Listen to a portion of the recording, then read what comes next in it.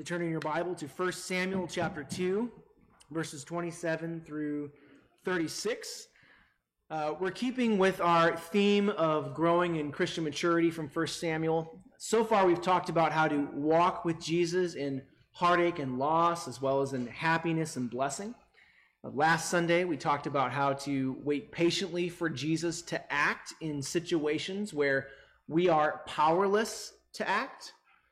This morning, we're going to talk about how to trust in Jesus' redemptive purposes for judgment.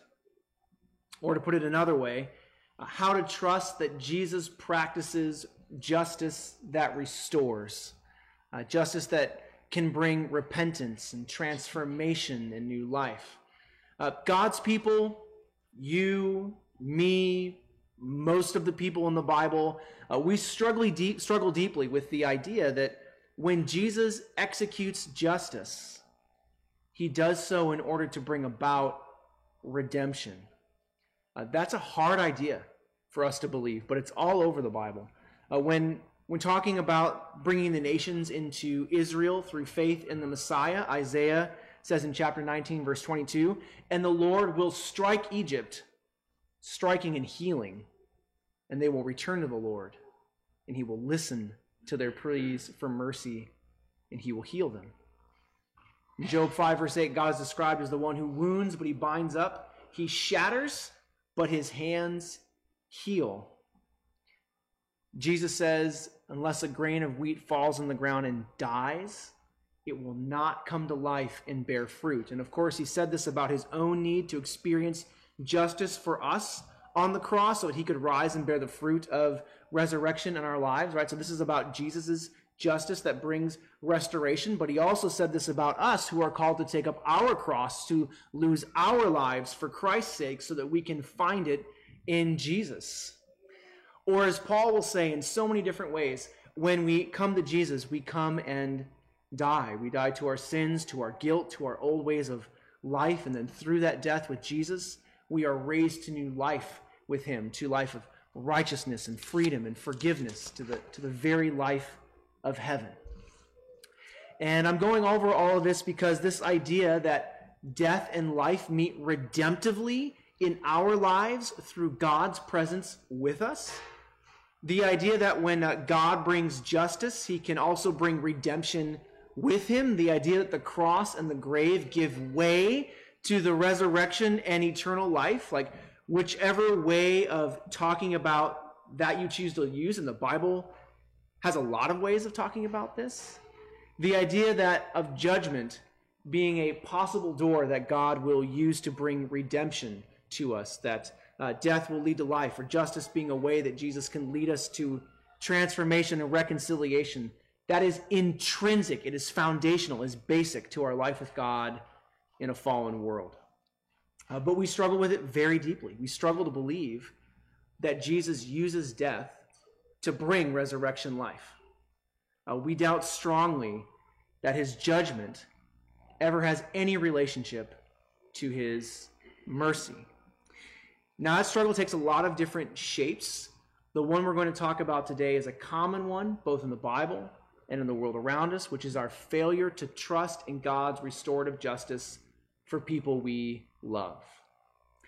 We want to spare our friends, our children, our parents, our neighbors from the consequences of their actions as much as we can. And generally that's correct, right? That's what we should do. That's what love does. Love covers a multitude of sins. It does not keep a record of wrongs. It forgives and welcomes and all of that. But what if the people we are sparing from judgment are violent? What if others are being abused by them, murdered by them, oppressed by them, exploited by them? What if the people we love are committing sins that we know that if they are exposed will result in them being jailed or socially outcast, or might cause them to become poor and vulnerable, maybe even homeless? Right? This struggle that wants to help others without exposing the ones that we love who are hurting those other people to justice and to loss, that is often why pastoral abuse, child abuse, spousal abuse is able to go on for as long as it does, because we know that they are hurting other people, but we don't want the ones that we love to be hurt while we're helping the ones that they are hurting. And so the cycle of abuse perpetuates because of that struggle. This struggle to trust in God's redemptive purposes and judgment is at the heart of so many problems that the church faces today, and it's at the very center of Eli's struggle with his sons Hophni and Phinehas. We're going to talk about this more, of course, but in our text this morning, God announces judgment on Eli and his house because Eli honored his sons more than God, with the result that his sons are abusing God's people, like we talked about last Sunday. And as we'll talk about, I think this is Jesus calling Eli out on the fruit of his failure to trust him with the future of his sons. And then I also want to talk about how I think this hard word of judgment is ultimately aimed at redemption. I think it's about the salvation of God's people, and I also think it's about the salvation, ultimately, of Eli's family. My goal in all of this is that we would gain some perspective, some wisdom, right, which maturity requires. You can't have maturity without wisdom. I want us to gain some insight into why it matters that we trust that Jesus carries both judgment and redemption with him, so that we can either prevent situations like this from happening in our lives and in our congregation, or if we're in a situation where there is abuse, we can find the courage to act, not in hatred, but in hope, based on the character and ways of God. So that's a long introduction, but it's a short sermon. Let's read 1 Samuel chapter 2, verses 27 to 36, and then we'll reflect on this some more. 1 Samuel 27. We're picking up right where we left off last week. And there came a man of God to Eli and said to him, "Thus says the Lord, did I indeed reveal myself to the house of your father when they were in Egypt, subject to the house of Pharaoh? Did I choose him out of all the tribes of Israel to be my priest, to go up to my altar, to burn incense, to wear an ephod before me? I gave to the house of your father all my offerings by fire from the people of Israel. Why then do you scorn my sacrifices and my offerings that I commanded for my dwelling, and honor your sons above me by fattening yourselves on the choicest parts of every offering of my people Israel?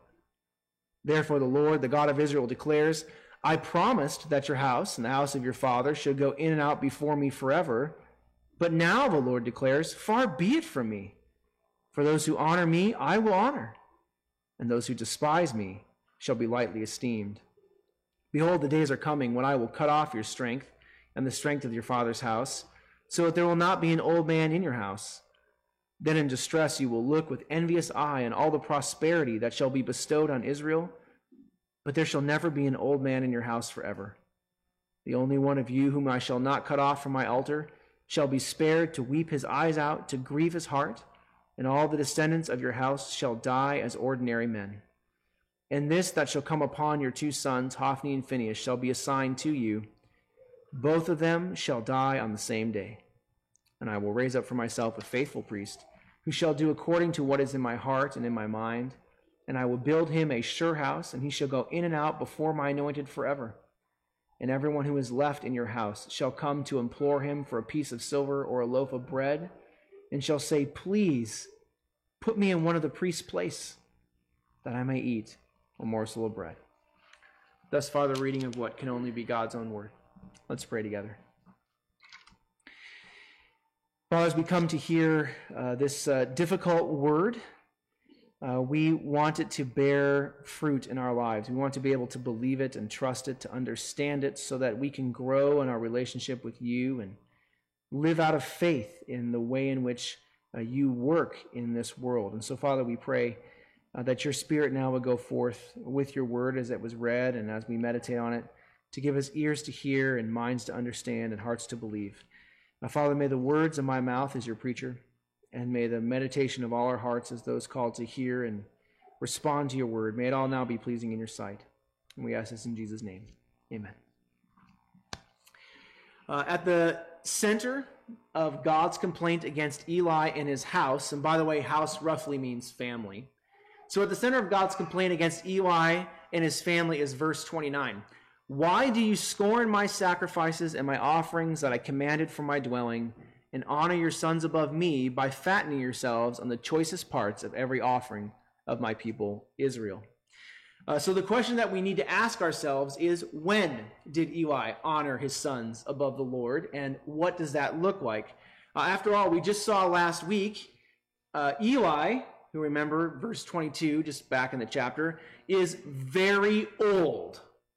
And therefore, he's physically weak, he's politically weak, he's socially weak. Eli had acted courageously and had rebuked his sons, and we saw even call them to repentance. So clearly, Eli wasn't honoring them above God at that particular point in his life. He risked violence, as we talked about, to call them out for not honoring God. And also, given the fact that Eli was very old, he was likely retired. Now, the Bible doesn't use that word, but in Leviticus, there are rules that govern the way a priest like Eli would transition from authority to a less physically demanding role of service by handing over those responsibilities and that authorities to younger, stronger men.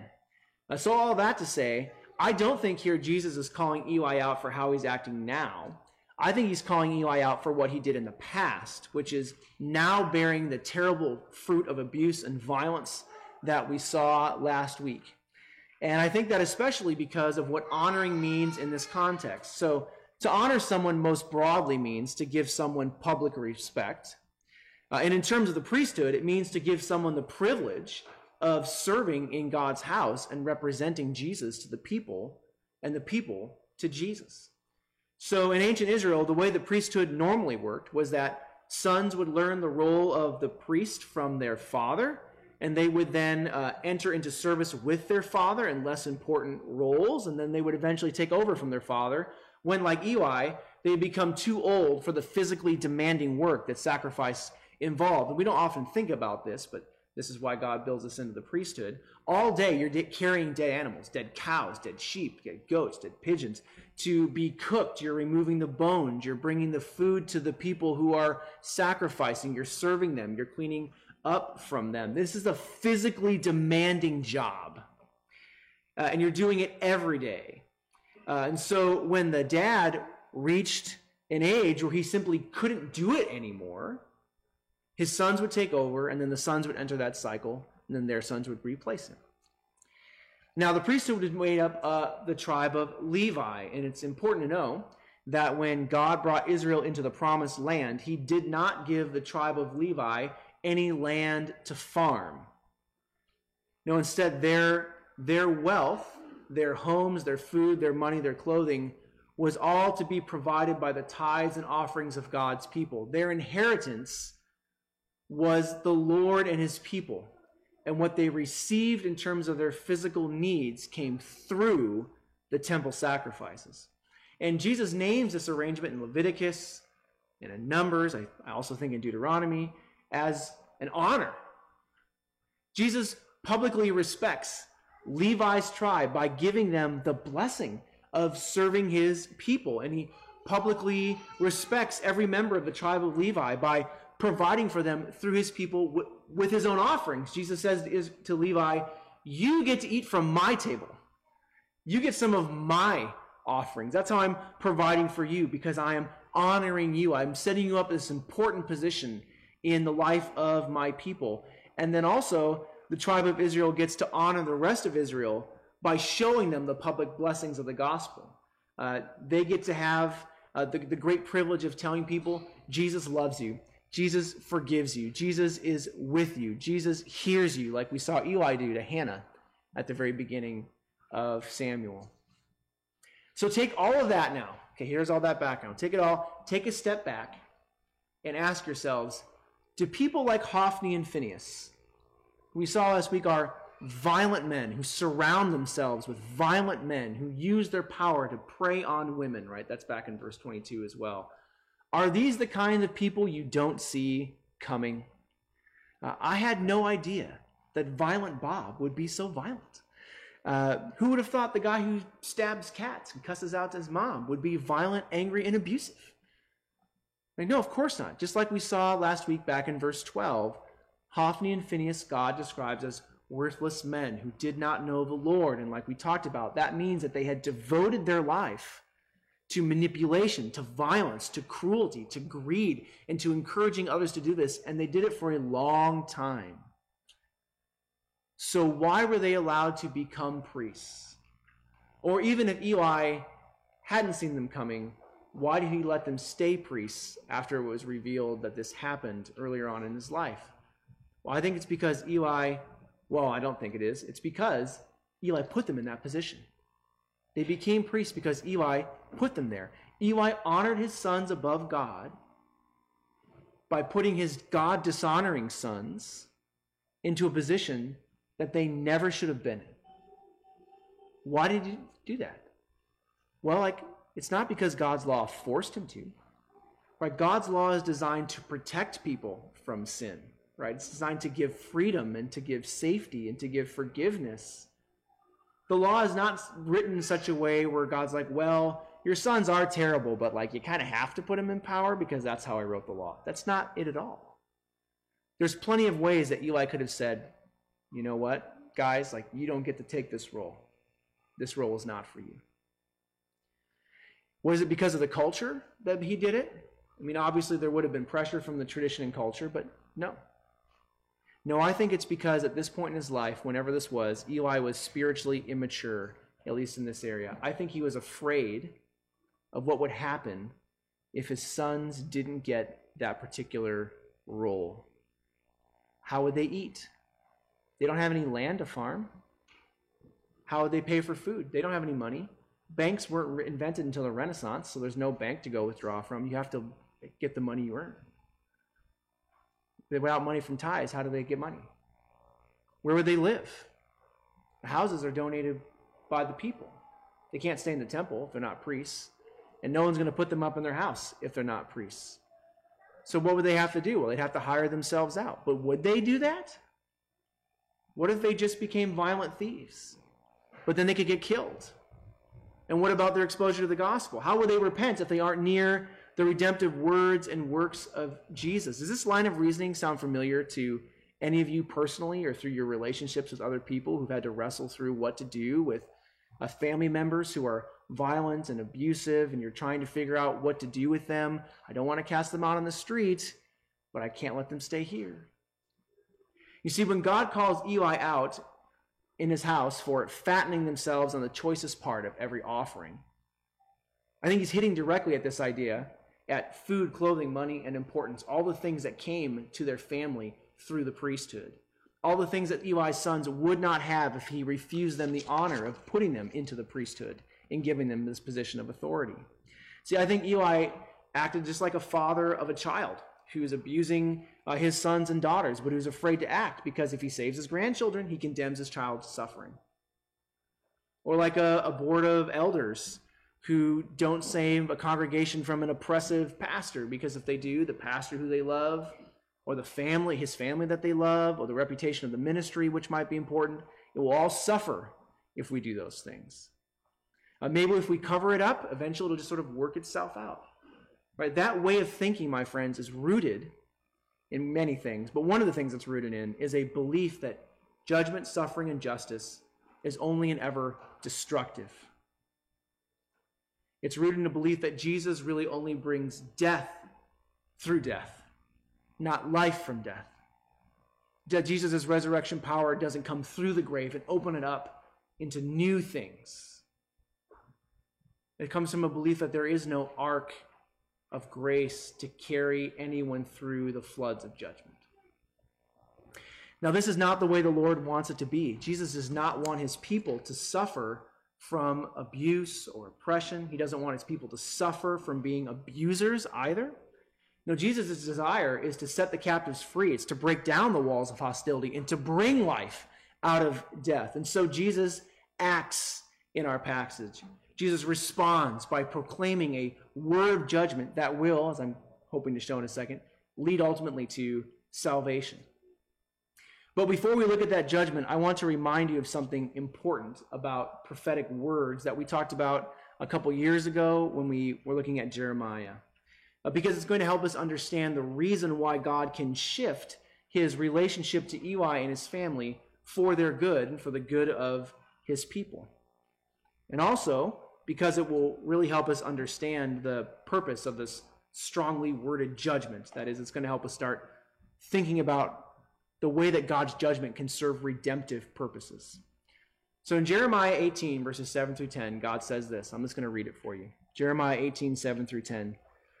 God says, "If at any time I declare concerning a nation or a kingdom that I will pluck up and break down and destroy it, and if that nation concerning which I have spoken turns from its evil, I will relent of the disaster that I had intended to do to it.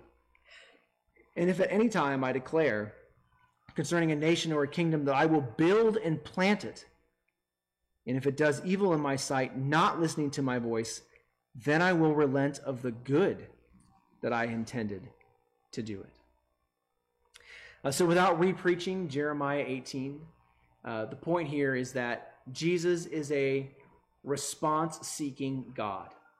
Jesus responds to our responses to his actions. If we use his grace and blessing as a license for sin and evil, then God will take away some of those blessings for our good. I will relent of the good I intended to do it. And if God proclaims judgment and we repent, he will relent of that judgment and bring blessing for our good. See, what we see Jesus doing to Eli is exactly this. He says in verse 30, "I promised that your house and the house of your father should go in and out before me forever. But now the Lord declares, far be it from me, for those who honor me I will honor, and those who despise me shall be lightly esteemed." See, the Lord's response to Eli's honoring his sons above him, which put men that he knew to be wicked and violent in positions of power, where they would hurt God's people and cause the name of the Lord to be thought of as empty and meaningless. The result of that is now Eli and his family have lost their position in the priesthood. And now I want to be very clear about what Jesus is taking away here. In this judgment, Jesus is not taking away the gospel. He's not taking away heaven. He's not taking away the resurrection. Jesus is not saying to Eli, because you did this for your sons, you are going to hell. Sorry, grace doesn't cover you here.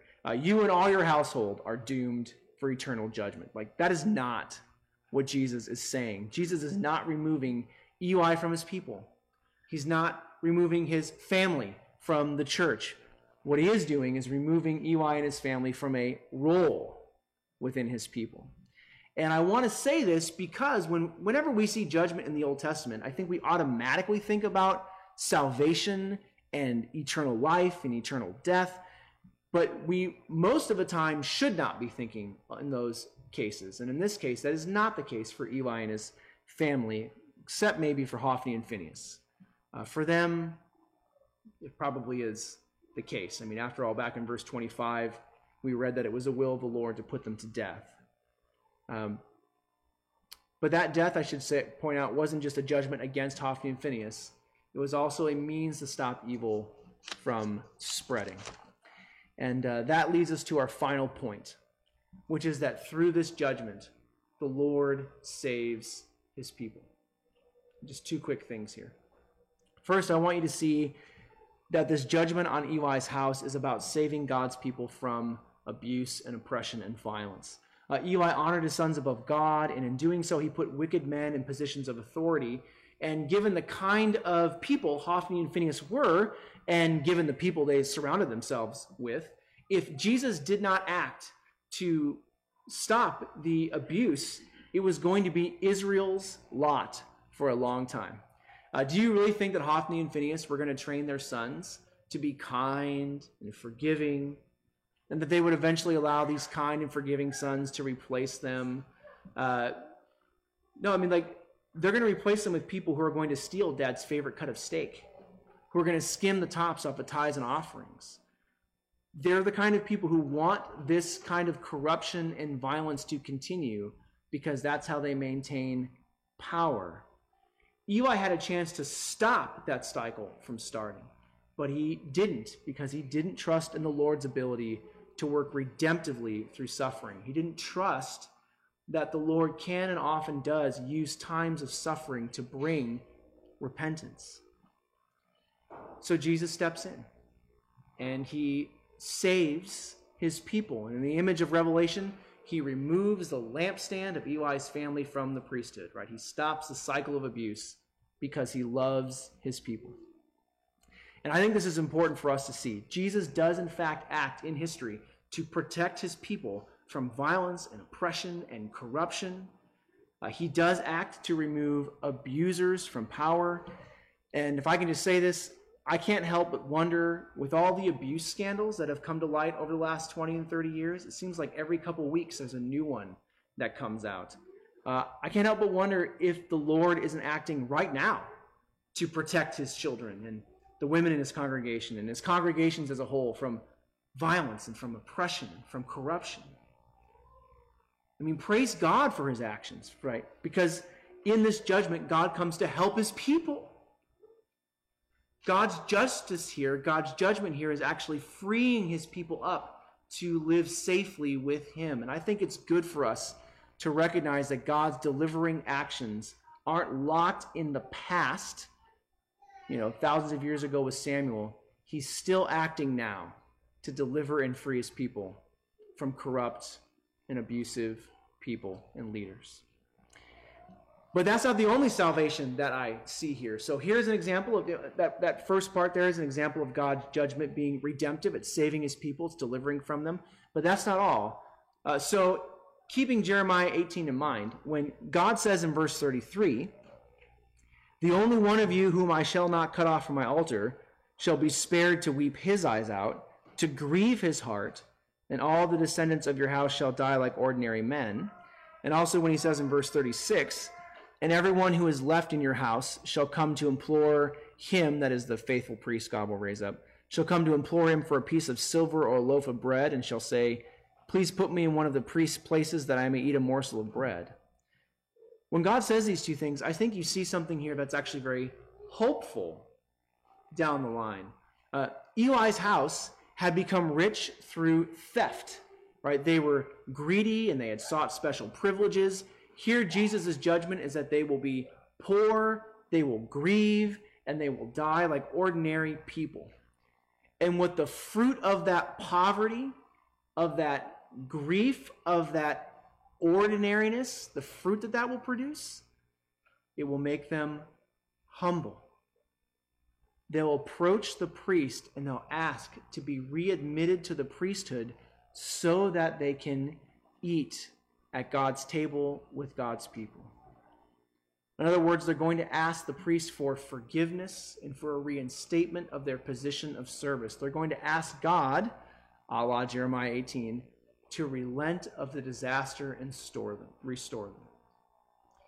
In other words, the suffering that Eli tried to spare his sons from has now been brought onto Eli's family. But instead of it being the source of sadness for God's people, it will ultimately become redemptive for them. It will be restorative. It will be the means God uses to bring them back in maturity to his people.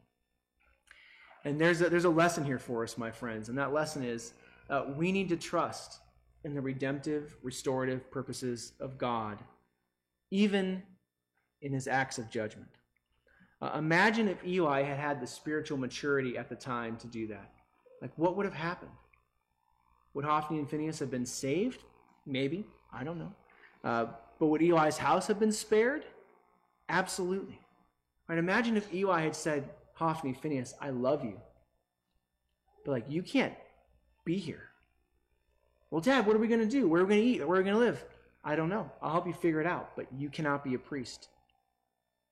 This is not the place for you." What if he had been willing to expose his sons to that kind of loss, and in love offered to help them figure it out, but had said no more, no further, enough? What would have happened? I know it's a thought experiment you can't answer, but at the same time, certainly some disasters would have been averted, right? We need to trust that God can use even difficult things like the valley of the shadow of death, poverty, heartache, homelessness, as a way to bring his people to himself, just like the parable of the prodigal son, right? Just like the general in the Babylonian army, Naaman, who was full of leprosy, and God brought him down to this incredible, humble spot where he became a worshiper of Jesus because of God's judgment and justice and suffering, because the road of humiliation for him led to the road of exaltation as he repented and found faith in Christ. I mean, you can just go through the Bible and find all sorts of stories about this. My friends, we need to see that when God acts in judgment, oftentimes he's bringing salvation with him. He's often bringing grief for sin, repentance, humility, a trust that Jesus does indeed relent and bring life because he is the resurrection and the life. So if we're in a situation where we need to act to stop abuse, beloved, let's prayerfully take the actions that we need to take. And if you don't know what actions to take, if you're in that situation and you don't know what to do, like, come talk to me. And if I don't know what to do, like, we will find someone who knows what to do. And together we'll believe that Jesus can use suffering, judgment, justice, heartache to bring restoration. Together we'll believe that Jesus brings life from death. And also, let's keep this in mind for ourselves so that, God willing, nothing like this kind of corruption, abuse, oppression ever happens here at Grace. Amen? Let's pray together.